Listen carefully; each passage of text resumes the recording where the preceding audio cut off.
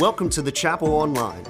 At the Chapel, we're about helping people meet, know, and follow Jesus on the campus, in the city, and around the world.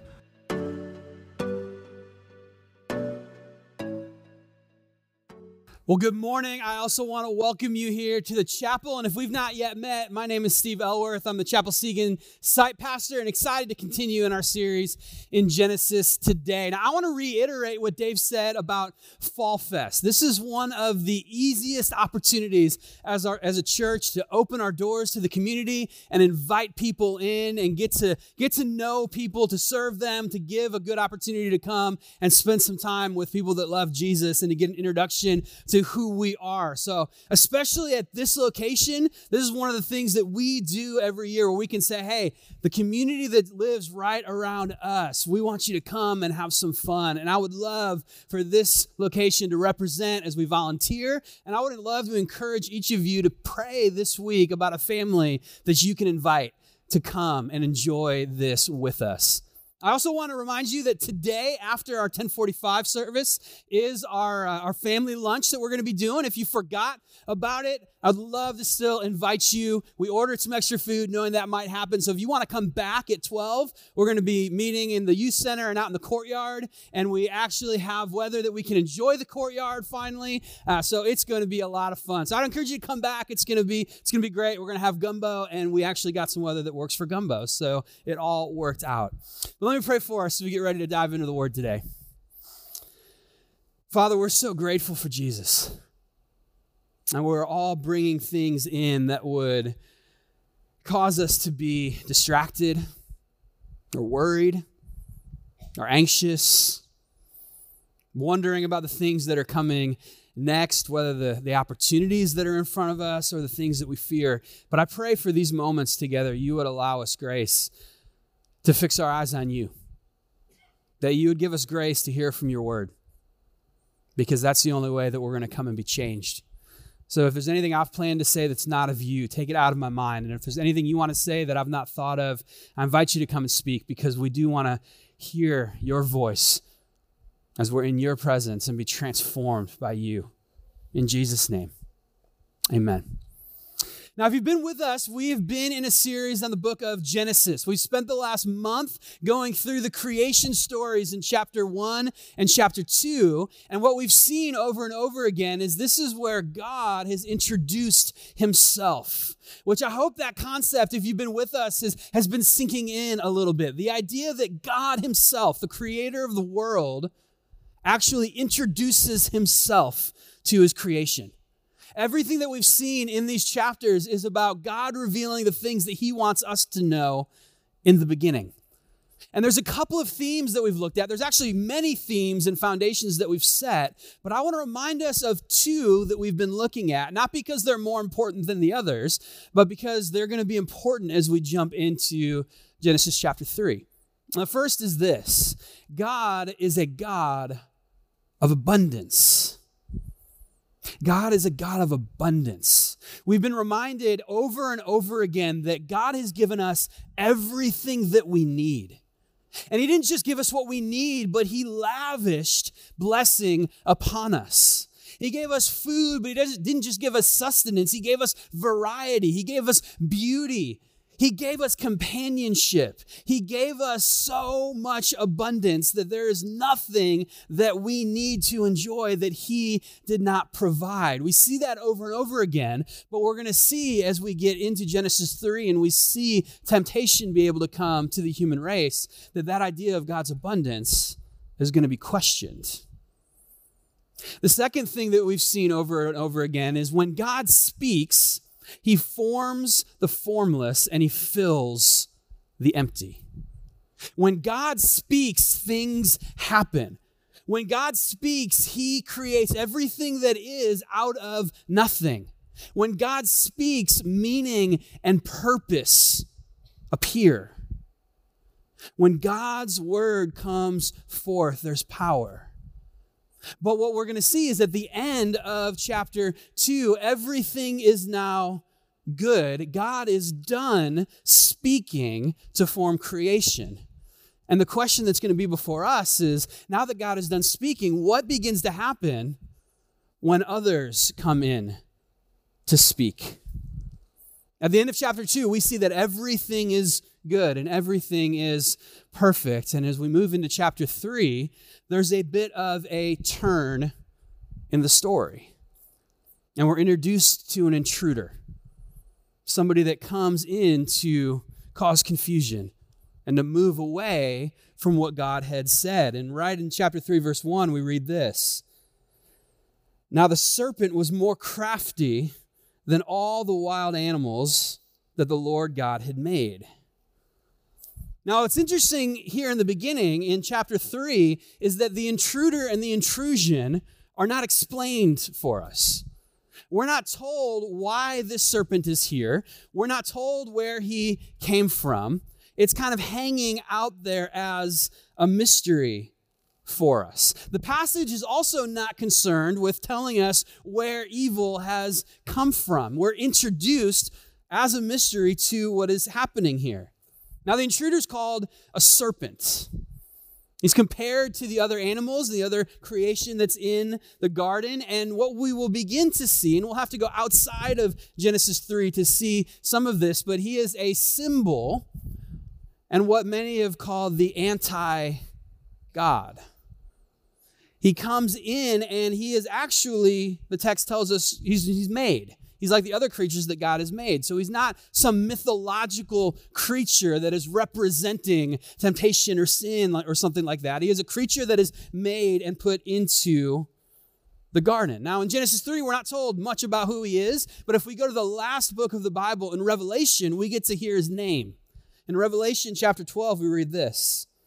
The great dragon was hurled down, that ancient serpent called the devil, or Satan, who leads the whole world astray.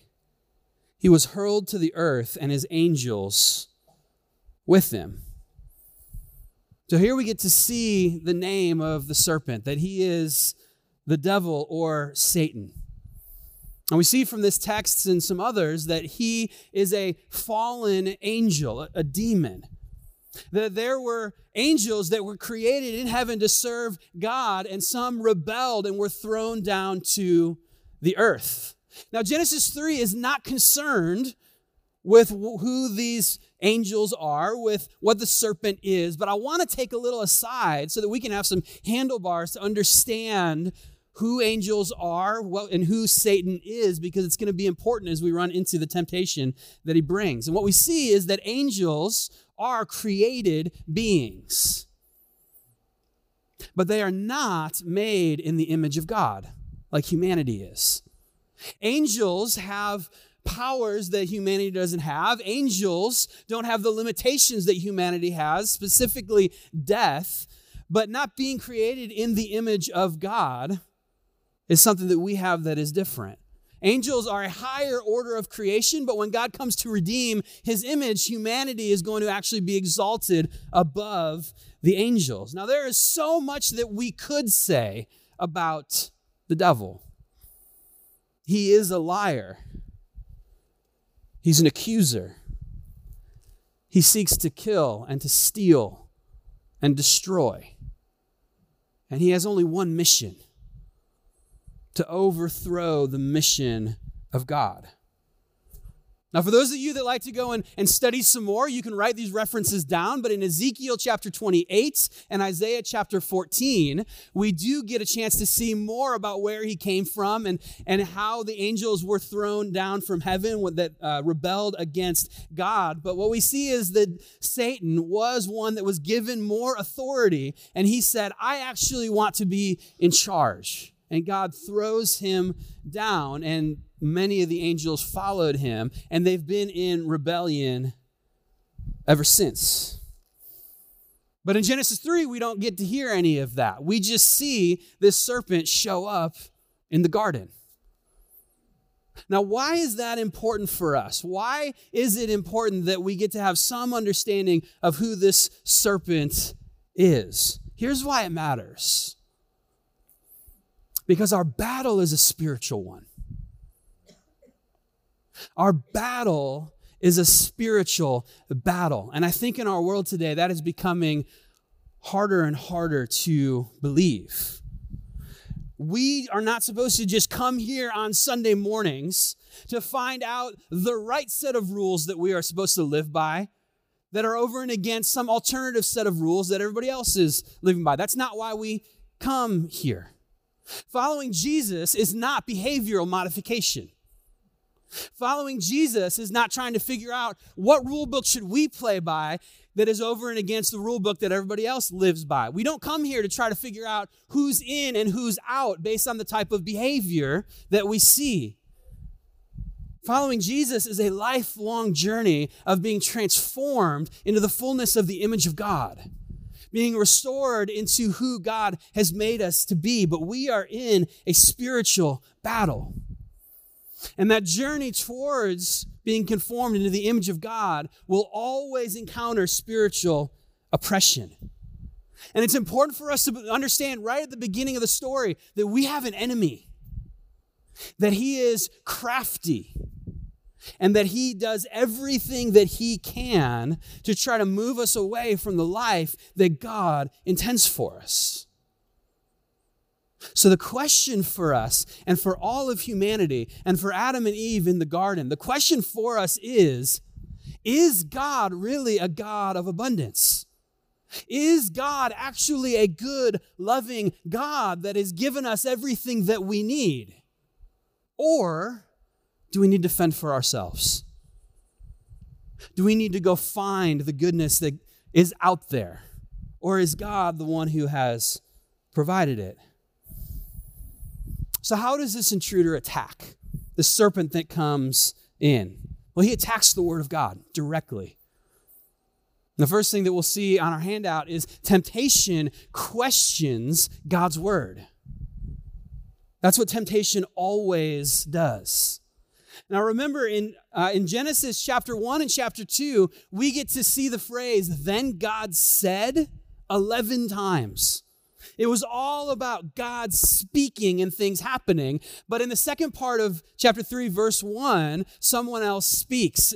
And we see it say this, "He said," talking about the serpent, "he said to the woman," did God really say, "You must not eat from any tree in the garden"?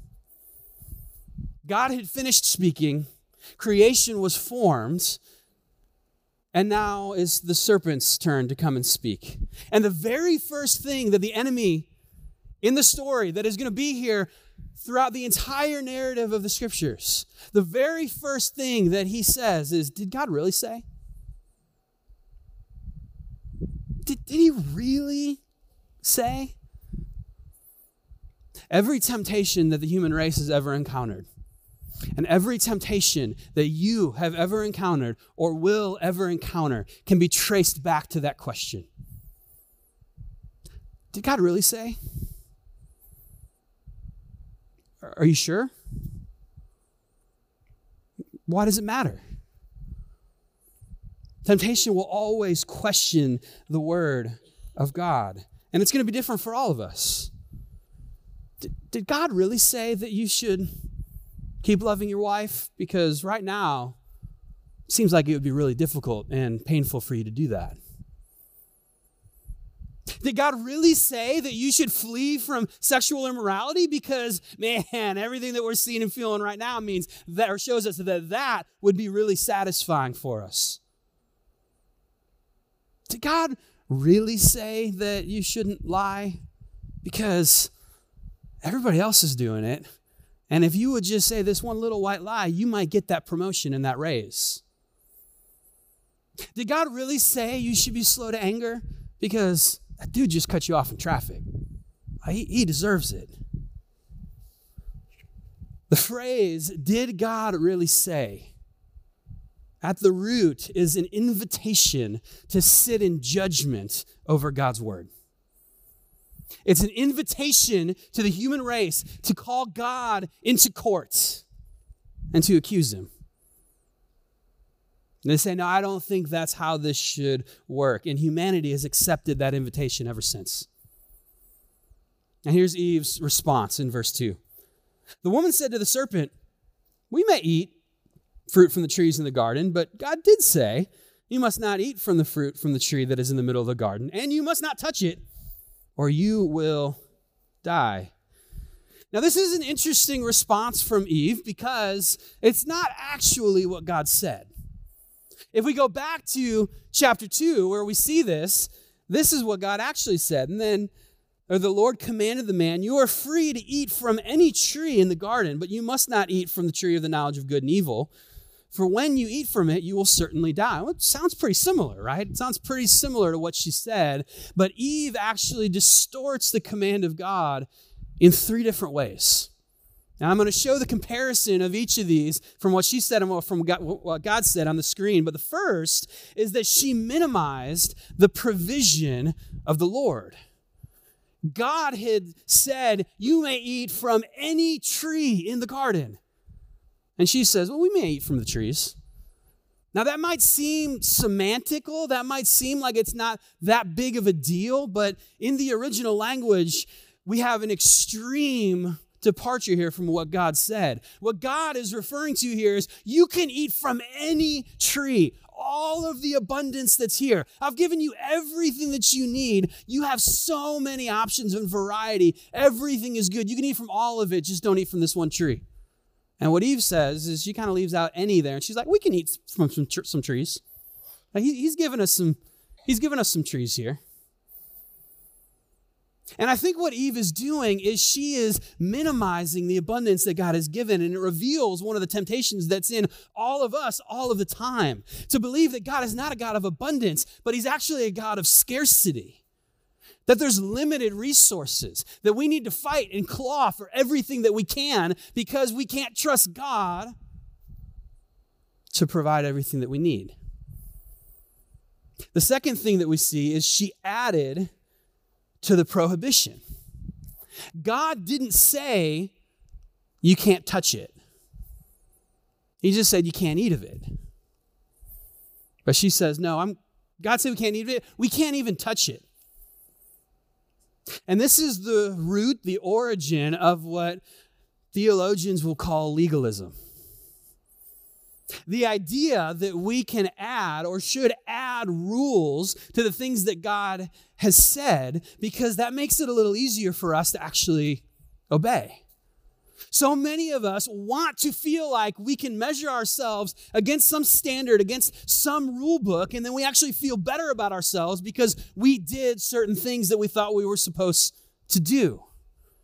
And so what we do is instead of looking at the perfect standard that God has given us, his name is Jesus, we're supposed to recognize that he's perfect. I could never measure up to him, so I need to run to God. I need to see my humility. I need to see the things that I don't have and run to God for it. But when we begin to lean into legalism, then we begin to create some rules that we feel like we can actually follow.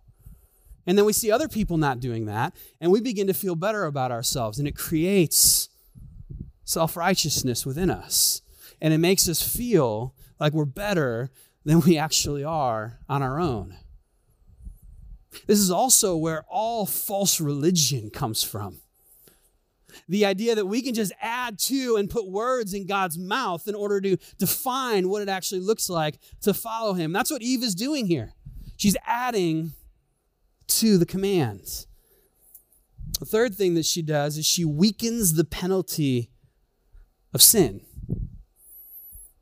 God has said, don't eat of it, and if you do, you will surely die. She leaves off the surely and says, if we eat of it, we will die. Now, again, it might seem semantics, but the weight in the original language of this is that she's downplaying what the consequences would be. I mean, maybe it's not that big of a deal. I don't really know if God meant it exactly that way. And we tend to do the same thing. Just think about our sin. I mean, compared to that guy, I'm pretty good. I mean, maybe it's not that big of a deal. I mean, everybody does it. At least I don't do these things over here. We tend to do the same thing.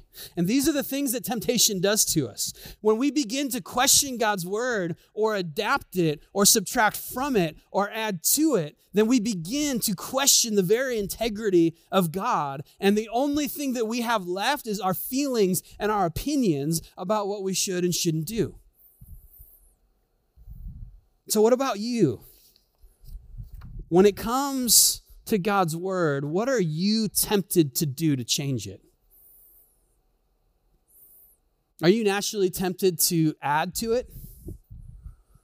To add rules to make you feel like you can obey God?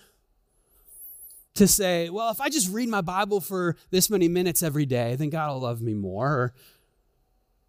Or if I just go to church this many times every month, I'll be good. Or if I just do these good things or don't do these bad things, then I'm going to feel pretty good about myself.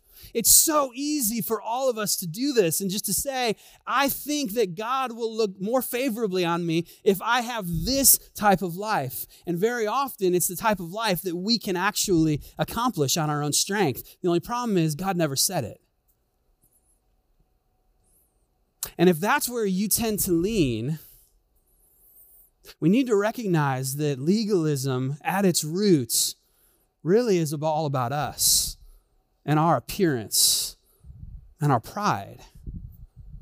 Feeling that we actually have more to offer than we really do instead of running to the grace of God. But maybe your temptation is to subtract from the Word of God, to lessen its consequences, to move the needle on what is actually sin so that it actually seems like we're doing better. That definitely also makes us feel better, but it leads to partial obedience, which is no obedience at all. God has spoken. And the question is, will we receive and trust in his abundance, or do we need to step in and add to it? All temptation pricks our tendency to want to change God's word, but it's not all it does. Our second point is temptation denies God's word. Listen to Satan's response. You will not certainly die, the serpent said to the woman. You won't certainly die. That's a little intense. You think God really meant that? And this lie resounds so strongly in our world today. The lie that there really is no consequences for obedience unless you're caught. I mean, if you're caught, that's a problem. But outside of that, there's not really that much accountability. And it's not just a denial about what God said. It's also a denial of the very character of God, the very integrity of God. When we begin to deny or doubt or question and completely get rid of what God has said, then we're denying who he is. And it leads to our third point. Temptation accuses God's goodness. Now, I'm aware that's not proper grammar. It just fits better in the flow of the outline. But I think you know what I mean. That temptation comes in and we begin to hurl accusations at God and to say things like, if God really was good, fill in the blank. This is what an accusation against God's goodness looks like. If God really was good, anything that we say after that sentence begins to be an accusation against who God is. And we see the tempter continuing to erode our trust in God. And really what he's doing is he's saying the prohibition is not given from a place of love from God, but really that he's holding out on you, that he doesn't have your best interest in mind. The serpent wasn't just bringing God's word into question, but God himself into question. Listen to what he says in verse 5. For God knows that when you eat from it, your eyes will be opened and you will be like God, knowing good and evil. Here's the temptation. God's holding out on you. God's holding out on you. He doesn't really have your best interest in mind.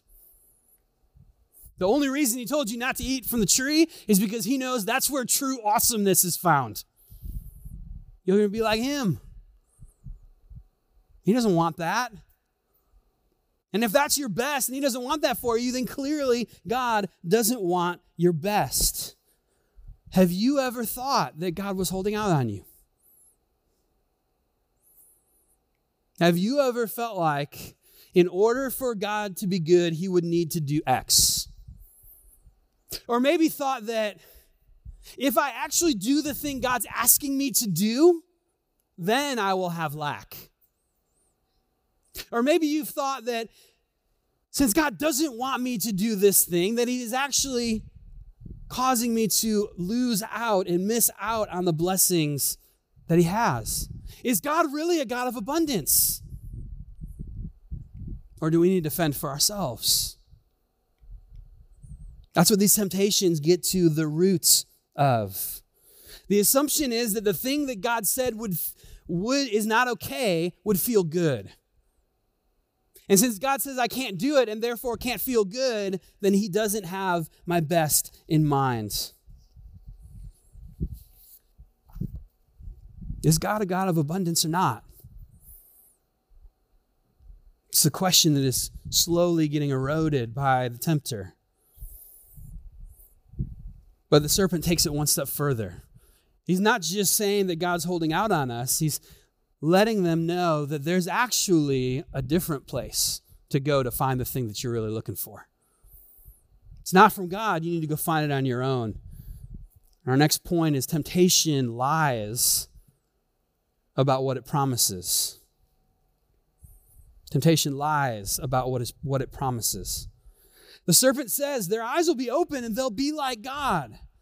They'll grow in awareness. Their minds will be open. They'll expand and they'll get to perceive what only God can perceive. And that will be a good thing for them, but it's a half-truth. And we'll see the consequences in a minute. Now, they already know what is good and what is evil. God has already told them through his commands what is good and what is evil. Through study over these last few weeks and looking at this, it was kind of a mind shift for me. I always thought that in eating the tree of knowledge of good and evil, they learned what is good and evil. But God had already told them what was good and evil. They already knew what they should and shouldn't do. So what eating the fruit, what giving into the temptation actually did was it put them in a position to define what counts as good and what counts as evil. God had already defined what is good and evil, but now they're putting themselves in the position to define it for themselves. Now, Christopher Watkin, not to be confused with Christopher Walken, I've quoted him a couple times over the last few weeks and realizing that articulation matters. So Christopher Watkin says this: to know good and evil is to usurp God's authority and decide on the basis of her own judgment what is to be counted as good and what is to be counted as evil. When everyone does what is right in our own eyes, chaos ensues. And this is why the devil is so crafty. Because it almost looks like for a moment that he has Eve's best intention in mind. Oh, poor Eve. You don't know what you're missing. This is such a good tree. You're eating from all these terrible trees over here. You're missing out on what's best. I feel so bad for you. God doesn't know what's good for you. I do. This is what you should do. This is what has often been called the noble lie. The noble lie is given from a person in power to keep those under them in subjugation, to make people think that what they are doing is actually for their good, but really it is just allowing the one in charge to continue his game, and we're just pawns. Christopher Watkin again says this: it is ennobling and empowering It is an inspiring story that casts a grand vision of human achievement, and it sets the bar high of human striving, as high as God himself. It's the sort of story that you might long to be true, even if it were not. But it isn't. And Eve falls for it. And we've all experienced that lie. It usually comes as a whisper. It's like, hey, come here. Why do you think God's the one who knows what's best for you? Do you know who knows what's best for you? You do. If this is going to feel good, go after it. If this is what you really want to do, why would you let anybody else say anything about it? Don't worry what God said. That was a long time ago. Don't worry about what anybody else says. Go pursue what is satisfying for you. And we wish it were true. But the noble lie of the serpent seems to say, do what makes you happy. But what we forget is that our imperfect, fallen state doesn't actually give us what we need to define what is good and what is evil in the first place. This is how C.S. Lewis says it. Who decides what counts as an improvement or as progress in humanity? It could be none other than us, human beings in our current state. But these are the very humans that need improving. So on what basis should we trust our own judgment about what aspects of humanity should be improved? What he's saying is, well, if we have lack, if we need to go find more because we're broken, then we're just going to use our broken judgment in order to go figure out what is good. And it's a cycle that just does not work. But the lie is so tempting. The lie is that there's always more of what you really want in sin. But in reality, there's always less. And it will always be costly. It's been said before that sin will take you farther than you want to go, keep you longer than you want to stay, and cost you more than you want to pay. Here's how Eve responds. When the woman saw that the fruit of the tree was good for food and pleasing to the eye and also desirable for gaining wisdom, she took some of it and ate it. Satan's done speaking at this point. The lie has been planted, and I think he just steps back, crosses his arms, and laughs at what ensues. But Eve gives into the temptation. She saw with her eyes that the tree was good. She saw that it would be good as food, and she saw that it would be desirable for making her wise. And this pattern is so similar to how the Apostle John talks about temptation in 1 John chapter 2. He says, do not love the world or anything in the world. If anyone loves the world, the love of the Father is not in them. For everything in the world, the lust of the flesh saw that the tree was good for food. The lust of the eyes saw that the tree was beautiful. And the pride of life saw that it was good for discerning wisdom. Comes not from the Father, but from the world. And so she gives in. She gives in because she has come to believe the lie that God was holding out on her. And the lie that said she had to go after her best. And so she ate. And her eyes were open. But she had been lied to.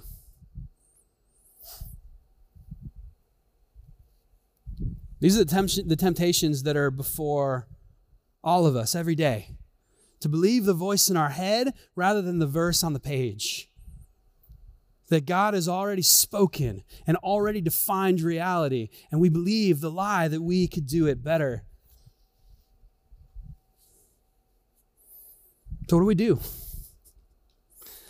Well, the letter of James in chapter 1 tells us a little bit more about temptation. He says, when tempted, no one should say, God is tempting me.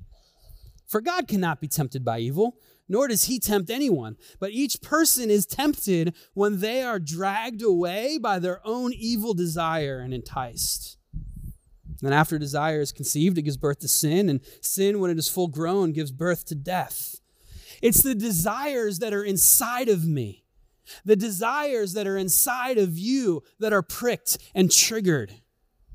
And Satan knows for every single one of us, what are those things that are so easily enticed? Those desires within us. He knows where to go, and he knows how to prick. And when we believe the lie, we give in, we stumble and we fall. So what do? How do we fight? Well, James gives us a little bit more in chapter 4. He says, submit yourselves then to God. Resist the devil, and he will flee from you. There's another place, I think it's in 1 Thessalonians, I forgot to write it down, that says, therefore flee from sexual immorality. Flee from sin. Here, James says, resist the devil. Paul had said, flee from sin. The problem is, many of us tend to flip it. We try to flee from the devil, but we just stand and try to resist sin. We think that if we can just stand our ground and look sin in the face, that we're going to be able to fight. But the reality is, you can't fight sin on your own. The reality is, sin is actually stronger than you. Sin is stronger than me. Now, Jesus is way stronger than sin. And he's given his spirit into us so that we can fight. But so many of us just want to stamp our feet, grit our teeth, and say, I can do this. I can just walk into the face of sin and not give in. And maybe that can happen once or twice. But your willpower is not enough to fight sin. We need to run to Jesus and run from sin. He says we can resist the devil. We can hurl God's word and God's truth at his lies. We can stand firm and resist him, and he'll flee from us. But we need to run from sin. We need to flee. We submit to God, and from that position, we resist the devil. And then from that position, we flee from sin and temptations that come at us. There's so much more that we could talk about there. We're going to dive deeper into our community groups this week. If you're not in a community group, come and talk to us, because that's where we flesh out some of that stuff. But I need to take an aside real quick. I need to call a sidebar. What happened to Adam? I mean, we've been talking about Eve this whole time. What happened to Adam? Well, he does make an appearance at the end of verse 6. She also gave some to her husband who was with her, and he ate it. The dude was there the whole time. He was with her the whole time. He did nothing. He said nothing. He didn't fulfill his purpose of leadership and protection. I have this picture of him playing a Game Boy or something off to the side and realizing something happened. He's like, what? He's with her the whole time.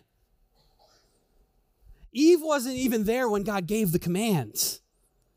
God gave the command to Adam before he created Eve. So the only way Eve would have known the command is for Adam to pass it on to her. Now, I'm not saying he miscommunicated. It wouldn't have been the last time man miscommunicated something that was given. But for whatever reason, he did nothing. He didn't correct the serpent. He didn't help Eve. He didn't refuse the fruit. He was passive, complicit. And as we'll see next week, he throws his wife under the bus and passes the blame. He should have stepped up. He should have stepped in. He should have stepped on the snake. There is so much that he should have done. And as we'll see in the New Testament, Adam is the one who's held responsible. Adam was the one that was given the command. Adam was the one that was to be given the leadership. And he failed miserably. And as we'll see, this passivity and lack of leadership actually becomes part of the curse that mankind is given as a result of sin coming into the world. So a quick word to men in the room. Men, you were created to lead. You were given leadership to lead yourselves, your family, within the church. To stand in the leadership and protection that God has given us. But so many, and this is not just today, this is a generations and generations and generations of people have been okay to abdicate leadership and allow the blame and the responsibility to fall on someone else, often our wives. And they are more than capable of doing it, but it is not what has been asked of them. We need to lead. We need to reject the passivity that comes at us from our culture. And ultimately, Adam is not our model. Jesus is our model. And the New Testament, one of the names given to Jesus is the second Adam. The one that actually fulfilled what God had given him to do. And the way he led was not heavy-handed. It was not domineering. It was not making others subordinate to him. It was through servant leadership. And ultimately, the way Jesus did that is he died on the cross for the sins of his bride, the church. And that is how we are to lead. More on that next week before I get off a little bit more. We're going to look at the consequences and curses that result from this sin next week, but we first see a glimpse of it in verse 7. Then the eyes of both of them were opened, and they realized that they were naked. So they sewed fig leaves together and made coverings for themselves. Notice how they try to recover. They now realize that they're naked. I'm not really sure how that happens. Maybe anyway. And look at how they recover. They try to hide. They realize they're naked. They realize they're full of shame, and their response is to hide. They try to find anything that they can to cover up whatever they can. Because running and hiding is the only thing that they can come up with. In this new state that they're in, the only thing that they can think of is to run and hide. They know God's out there somewhere, and they don't want to have to interact with him. So how about you? What do you do when you fall into temptation? Because we all fall. And we all face temptation every single day. And we will all fall in sin every single day. What do you do when you fall into temptation? Do you hide it and hope no one finds out? Do you do more religious things thinking that you need to make up some kind of penance for it? Do you do lots of good things to make you feel better? Do you downplay it and pretend like it wasn't that big of a deal? Do you pretend like it didn't happen? Do you run to more and more sin and vice to try to numb yourself so that maybe just for a moment you can feel good because the guilt and the shame is so in your face? Now, we're going to see God's response next week. But we can't leave here today without a glimmer of hope.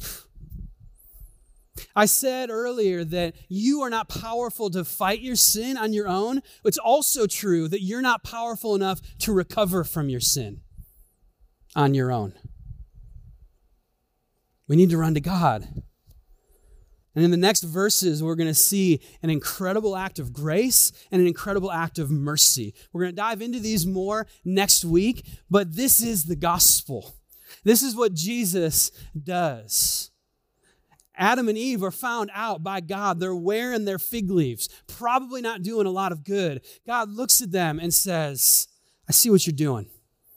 Let me help you. And he kills an animal and makes skins to better cover them. The first death in creation. God steps in an act of grace and says, yeah, I know what you did. I'll bring that punishment here too, but let me help you. You can't hide. You can't cover yourself. Let me help you. And it foreshadows that there will be one that will come to die the ultimate death in order to be the ultimate covering.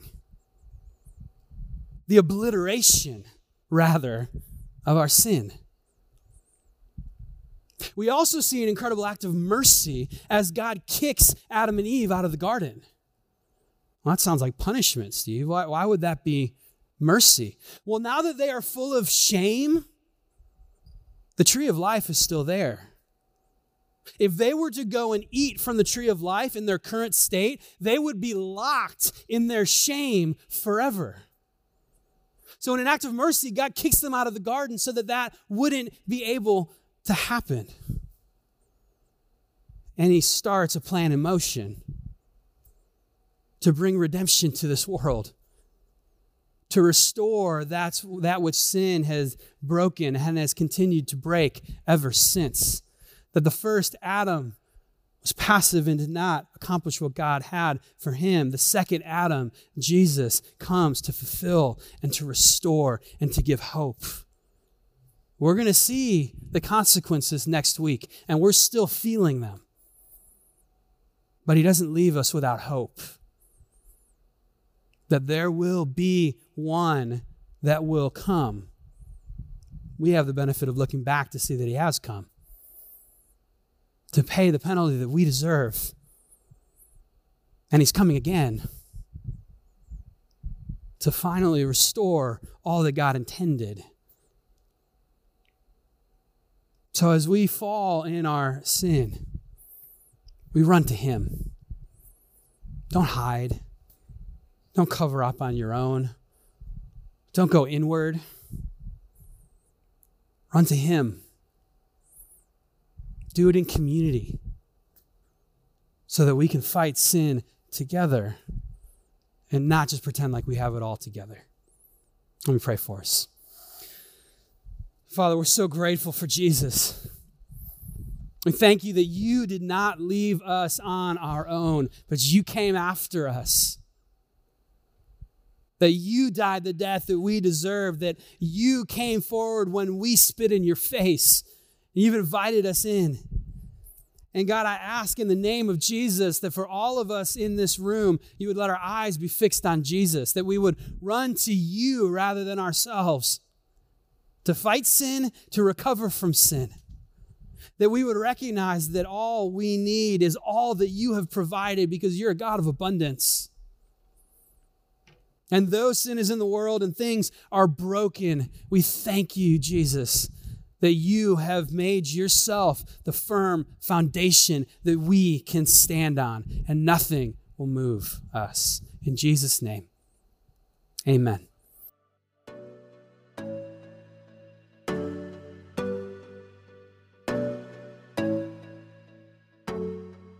Thanks for joining us. To find out more about the chapel, visit thechapelbr.com.